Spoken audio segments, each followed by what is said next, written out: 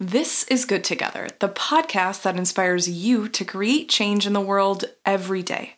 I'm your host, Laura Alexander Wittig, CEO and founder of Brightly, the #1 destination for conscious consumers around the world.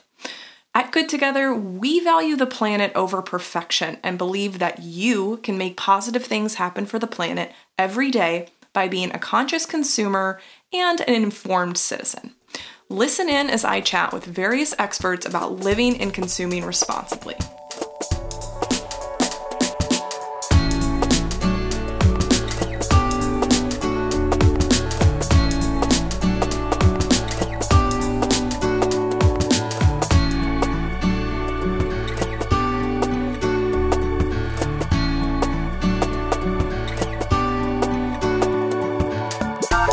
Climate change dips its toes into various sectors of our lives, from altering our current climate system and changing weather patterns to impacting the health of humans and wildlife alike.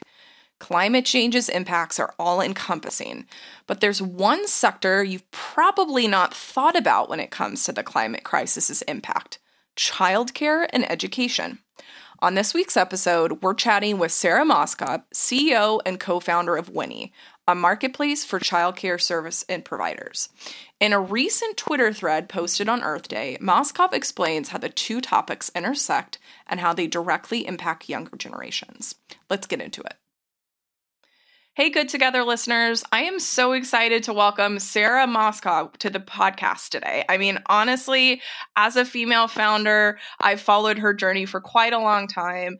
She's the CEO and co-founder of Winnie, which is a marketplace for childcare services and providers. I've also used Winnie myself. But the reason why we had Sarah come onto the podcast was because she had a really interesting perspective that she shared on Twitter about how childcare and climate change are related. Super fascinating. Welcome to the podcast, Sarah. Thank you. Thank you for having me. Yeah. So I wonder if you can get us started by just giving the audience just like a really brief intro of yourself and sort of tell us about why this topic is so important to you. Yeah. So hi, I'm Sarah. I have 3 kids and started Winnie now, 6.5 years ago Wow. as a childcare marketplace to help parents find daycare and preschool. So what we do is we list every licensed daycare and preschool across the United States and allow parents to search and filter by all the criteria that matters to them. So obviously location and price and age of their kids and hours of operation, all that good stuff. And then they can, message the providers that are relevant and they're interested in, and hopefully find one they like and enroll. So that is what we do. And as far as, why climate change, and I was kind of inspired to write about kind of the tie-in between what I work on, childcare and climate change is like I live in the San Francisco Bay Area. And so it's really been kind of impossible not to understand the impact that climate change has had on, how I raise my kids versus how I was raised. Yeah. And I think there's just so much as a parent that, I really worry about, not just like from a kind of existential, like, oh no, what will it be like for my kids in the future and their kids, but like actually day to day, the impact that our changing climate has on like how I can parent and the childcare I can receive. It ends up being like this huge variable that I think is impacting a lot of families, especially in California, but now all across the United States. Yeah, absolutely. I actually just moved from the Bay Area. I was there for about 5 years. We're in Seattle area now, but absolutely saw the effect of the wildfires just like on the quality of air, and basically you'd see it impacting anything from transportation to school closures to all of these things. And I love it that you bring things back to almost like a realistic day-to-day perspective, because I feel like one of the most common reasons when I ask people like why they got into, environmental work or, sustainability related work, and everybody's always like, oh, because I had a kid and I want to make sure the world's a better place for them. And that's great. But I don't think that you have to have a kid to care, first of all. And I also that like by grounding ourselves in data in thinking about these like day-to-day disruptions, it's really like realistic, sort of like visceral experience, right? Yeah, I mean, a couple years ago, my daughter's preschool released a policy around air quality, and when the air Okay. quality is, at an unsafe level, they actually close the school for the day. Yeah. And so I don't have childcare that day. This isn't like maybe one day the world will be uninhabitable. This is like literally I can't work when the air quality is bad. And the past couple years, the air quality has been bad for a lot of days. And so it's actually like another huge disruption on top of, COVID and all of the current disruptions we have. As a person that's fairly, I have enough money and enough privilege to be able to make this stuff work. Yeah. It's not totally ruining my life, but it is really pretty disruptive. You can only imagine like the impact this has on families that are just making ends meet. Yeah. And these like inequalities really get exacerbated for their kids too, when you look at the kind of facilities and what they're able to do to kind of like work around the changing climate. It starts to be really poor conditions for certain families and certain schools when they can't adapt to climate change. Yeah, absolutely. And I just, childcare in and of itself is already so expensive and almost like unattainable for so many people in this country and really across the world. So yes, you feel like once you're able to have it, then you're off there working and then you've got to come back and grab your kids if there's smoke in the air. I mean, it definitely is, like I said, a really visceral experience that a lot of people are going through right now. And so you wrote an article called Climate Change Won't Just Harm Our Kids in the Future, It's Hurting Them Right Now. You actually published that on Earth Day of this year. And so in the article, you actually mentioned how schools were forced to close as a result of extreme weather. So we're talking Yeah. not just wildfires, right? Like storms, heat waves, et cetera. And this has impacted over 1 million students in California, Louisiana, Maryland, and more. So tell me a little bit more about like the school closure. Like we talked about daycare, but like how does school closures really impact education and childcare for students? And like how is the climate change situation exacerbating what's going on? Yeah, I mean, these buildings are just not set up to deal with the new climate and Yeah, these they're extreme probably weather old, right? events. And so, most schools don't have air conditioning, for Yeah. example, and it just becomes, there's talk about like, should we have school year round in the United States? It's like, it's not even a possible thing to talk about because Yeah. these buildings are uninhabitable in the summer and it's getting to be worse and worse. Those summer months are becoming way more of the year. I mean, Yes. just had a heat wave on the East Coast. So you can't actually hold school under these conditions. Or if you do, how can children actually concentrate and focus? And so this is not just, daycare and preschool buildings, but it's, elementary school buildings and middle school buildings and high school buildings. It's becoming, just the case that like most of these buildings are not equipped for the changing climate, and it impacts lower income areas the most because they're the least able to respond with upgrading their buildings or putting in air conditioning or having air filters for the bad air. It was actually something I looked at when choosing both a preschool and an elementary school for my oldest. Was like, do they have air filtration Wow. systems? Wow. Because that now really matters. And like, if your child is spending most of their day in a building where they're breathing in bad air, I mean, that could actually harm them for the rest of their lives.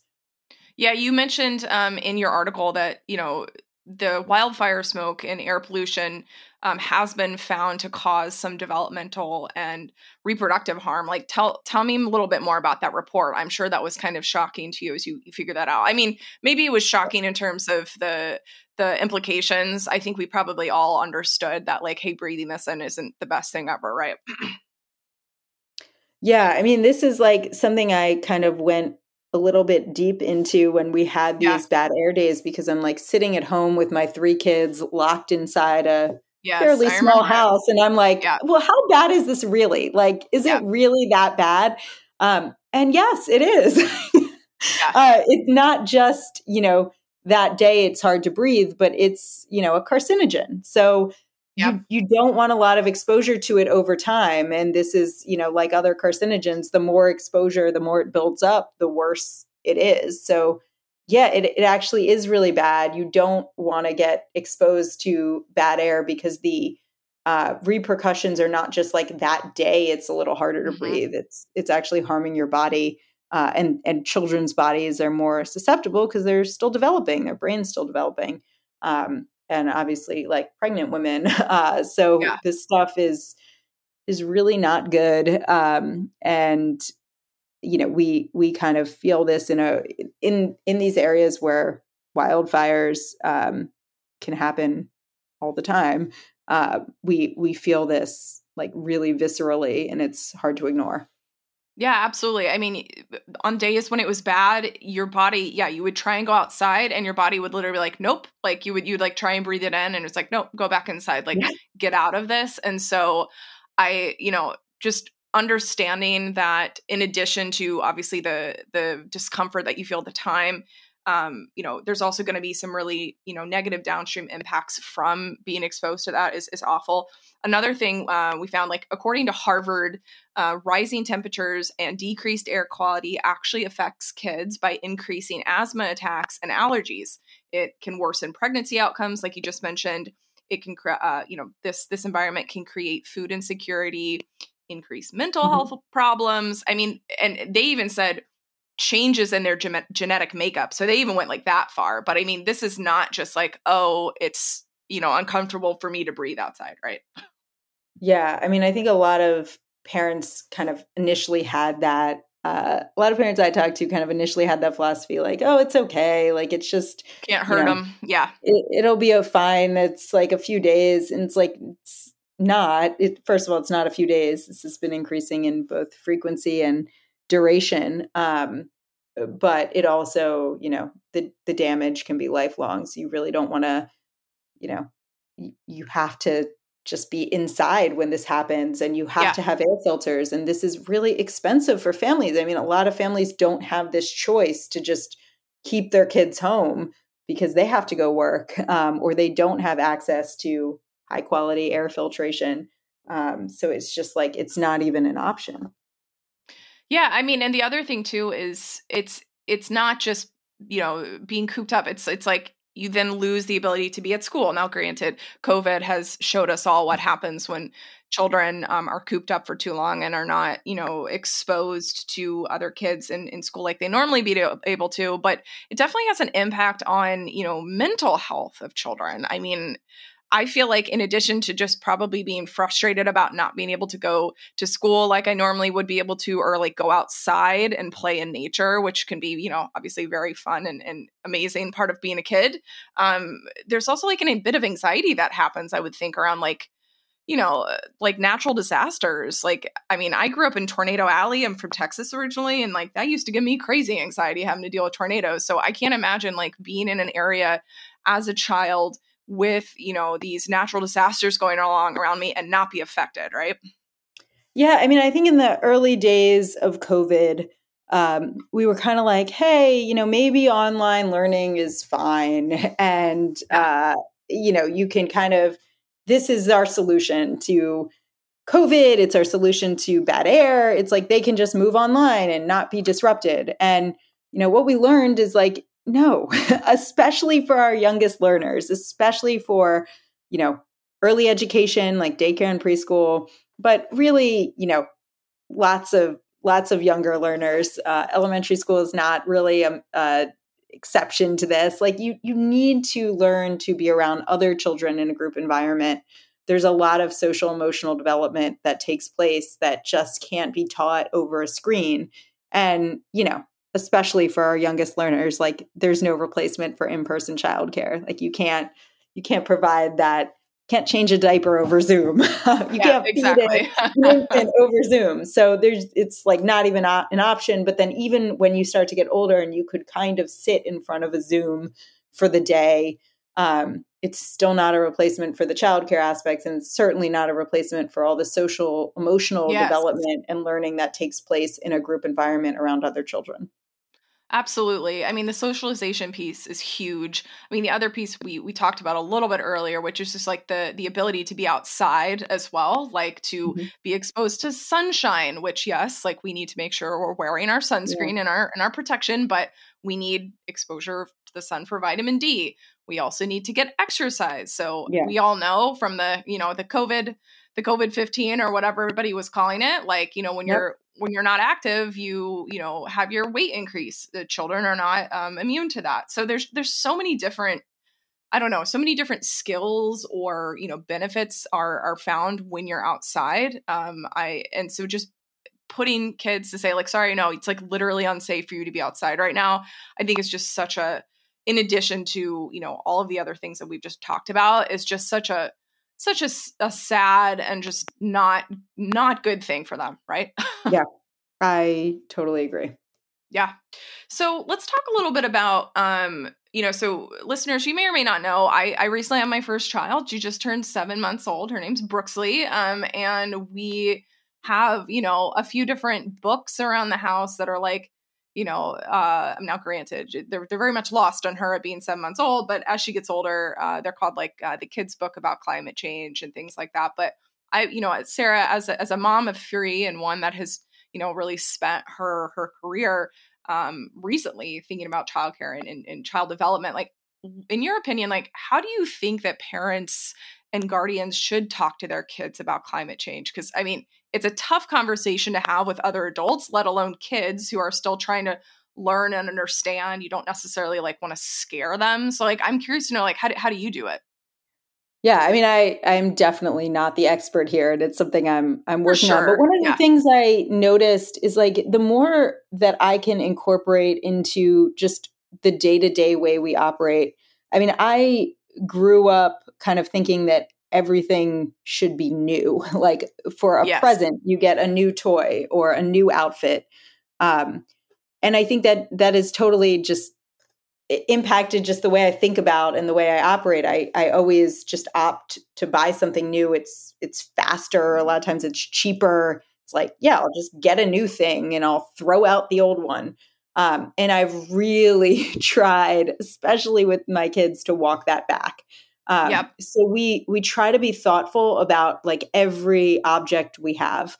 And so if they're done with a toy, like, is there someone who can use it? Even if it's really time consuming for me to do that, to Yep. like put the toy Add it to up the on our list. neighborhood swap group. Yep. Um, it, I know how worthwhile it is for my kids to see that and to see that like this is actually something that we need to find a home for at this point. And so we can't just bring a new thing into our home until we find someone to take our old things. And sometimes it's really hard. Like no one wants Yes. your old toys. And so that's a good lesson for my kids that like, well, we actually have too many toys. And even if you're not playing with these right now, like we can't take in new things until we find someone who will take these old things. Yep. And I think that it has helped. Like it's changed their expectation. They don't expect, they don't, my younger kids don't get any new clothing. Like they have to Yep. shop from the older kids' stuff or from other people's things. Or, someone gives stuff to them as a gift, but I don't buy them new things. And they just have come to, I think their expectations are not that like the thing has to be new. It's just like new to them. And so they have a different appreciation than I think I was brought up with, that like they don't need to be the first person that has ever used something for it to Yeah. feel completely new and a present for them. Well, it's all about how you're raised, right? I mean, like I was absolutely raised the same way, like in a very like hyper consumer focused culture, especially actually where even I grew up. was all about new, whether it was what you were getting, whether it was like seeing people's houses just getting renovated all the time. Like there's just a lot of like just of that going on constantly. So you're right. Like culturally, it was like not really cool to go thrifting or get things Right. secondhand. Like that was just like not a thing.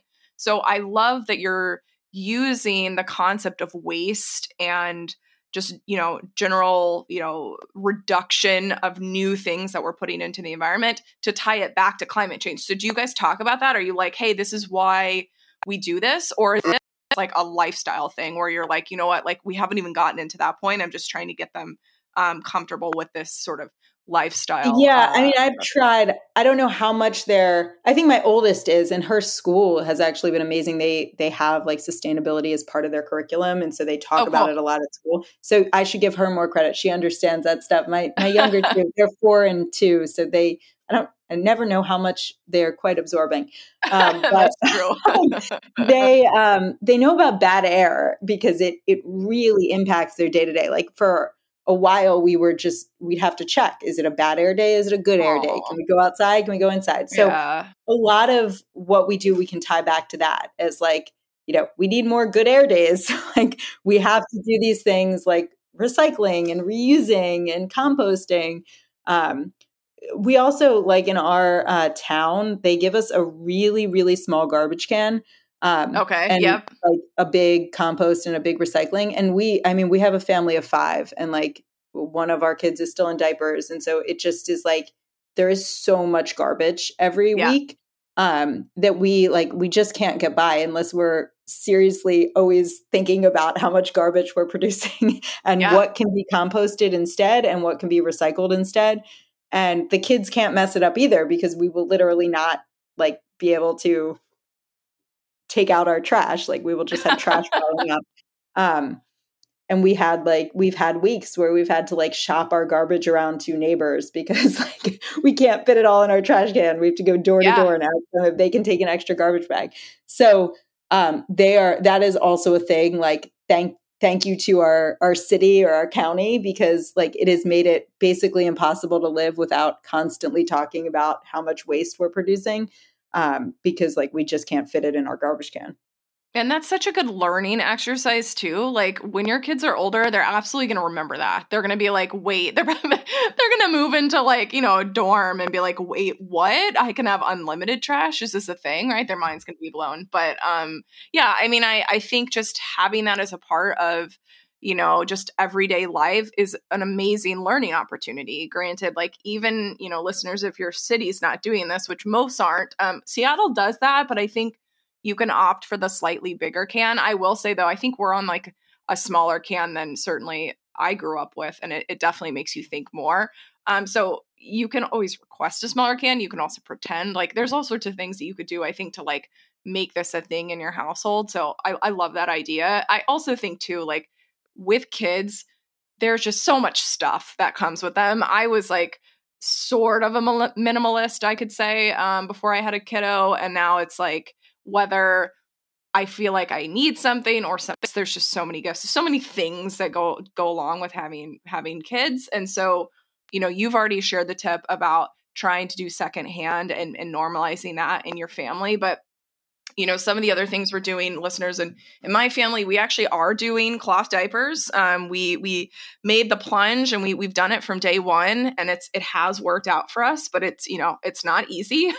I mean, granted, we're using from a company called Assembly, which does make it, I think, easier than like the old fashioned, like, be afraid of poking yourself with a safety pin type of situation. But it still requires a lot of work, and it's not necessarily accessible. So, I think in general, the more you can just think about, what's going into your trash can, what amount of waste are we contributing to? I'm curious to know too, Sarah, like, do you guys compost? Like, are your kids involved in that? Like, is that kind of a fun activity, or how does that go? Yeah, I mean, I think we don't compost as much as we should, but we do. Yeah, same. We get a massive compost can and we fill it up. And like finding things that can go in the compost, like tissues, is like the kids get really excited because we keep a separate bag. when they're sick, which is Yep. pretty much every week, someone Yep. is sick and they have lots of tissues. And we're like, we have to compost these because there's no way we could fill our trash can with all your dirty tissues. um, when we have like a lot of food that's spoiled, which is never good, but happens a bit too frequently in our house because of just the massive amount of people we're trying to feed, Yeah. and their changing tastes. We talk about like it has to go in the compost. And Yep. I think the fact, like I never even knew what compost was until I was an adult. So Yeah, same. I Yep. think they are learning a lot, and it's also reinforced at their schools, which is really nice. And they do the same thing at school. So I think, they've been teaching me as much as I've been teaching them, because they'll call me out if I like put something in the wrong can. I love it. And I think it's really cool that your kids' schools are like incorporating sustainability. Have they done anything else that you found to be cool? So we talked about composting. What else? I can't remember what else we were talking about that they put as part of their curriculum. I'm curious to know, have your kids ever come like a interesting sustainability insight from school? So my oldest school, they have certain gym clothes that you have to wear on certain days, and they'll do swaps. So like Okay. you can get those clothes always from the older kids who have outgrown their clothes, and they'll do that also with like Halloween costumes and other certain clothing throughout the year, Yeah. that they'll wear for certain like spirit days or things like that. And I think that's just a really nice. It's just been nice because it sets the expectation that like it's okay to wear used clothing from other Yeah. people that they once Yeah. wore. Like that's not a bad thing. That's actually what we do here, and it's a good thing. And then the preschool will sometimes ask like parents to bring in certain like discarded items that they'll Mm, use for art projects or different yeah. things they're doing. And I think taking that as an opportunity to like talk to my daughter and uh, look for those items and then bring them in and know that like we're getting a new use out of them. Yeah.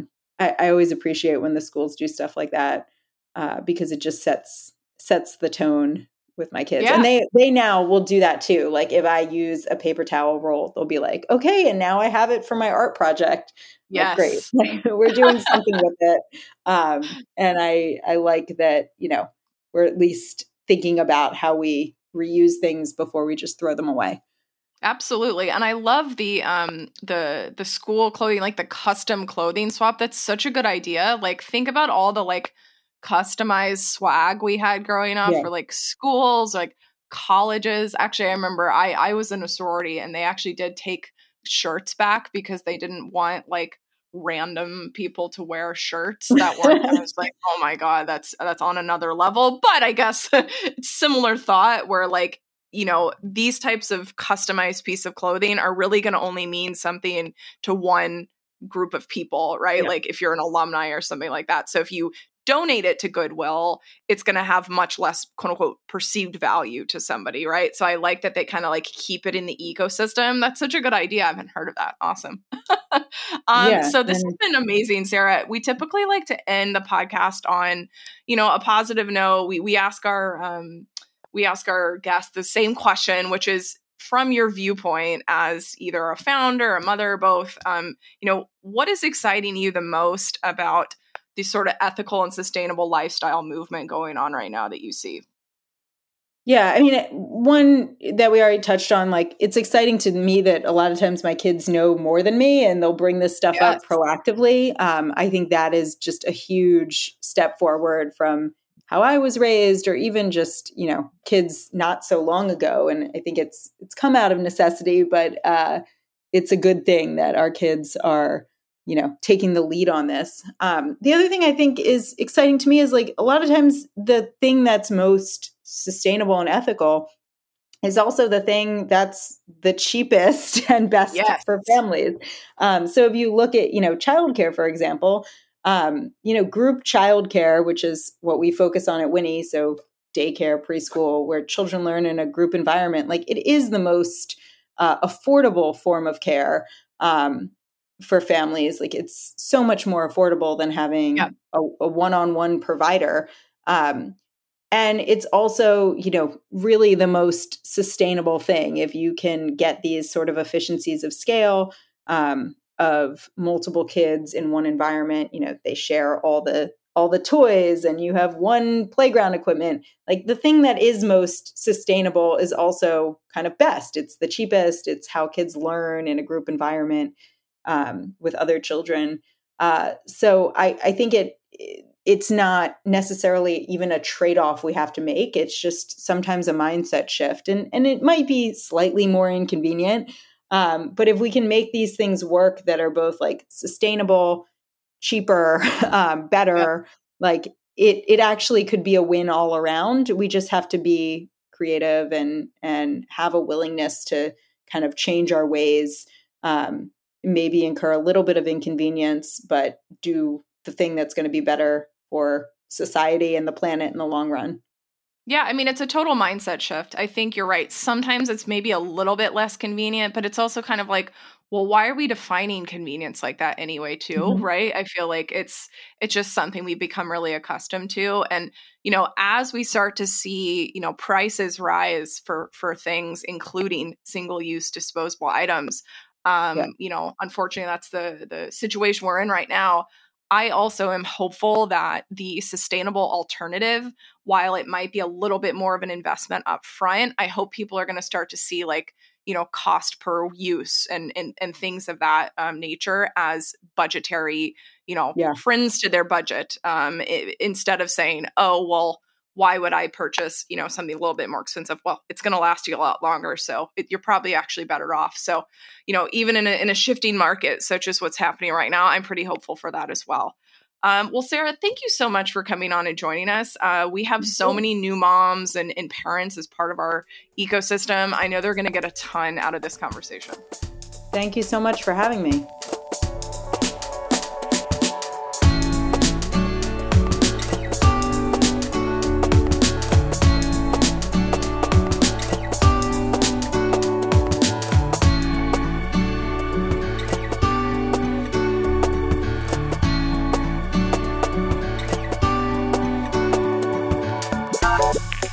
Thanks for joining us on another episode of Good Together. To get show notes and more, head to brightly.eco/podcast. And as a special thank you to our listeners, use code GOODTOGETHER to get 10% off all products in Brightly's brand new shop full of planet positive swaps for your home. Finally, don't forget to join in on the conversation with us on social, where I know you can find us at brightly.eco. Don't forget, we're all on this journey together, so have fun putting the planet first and stay curious.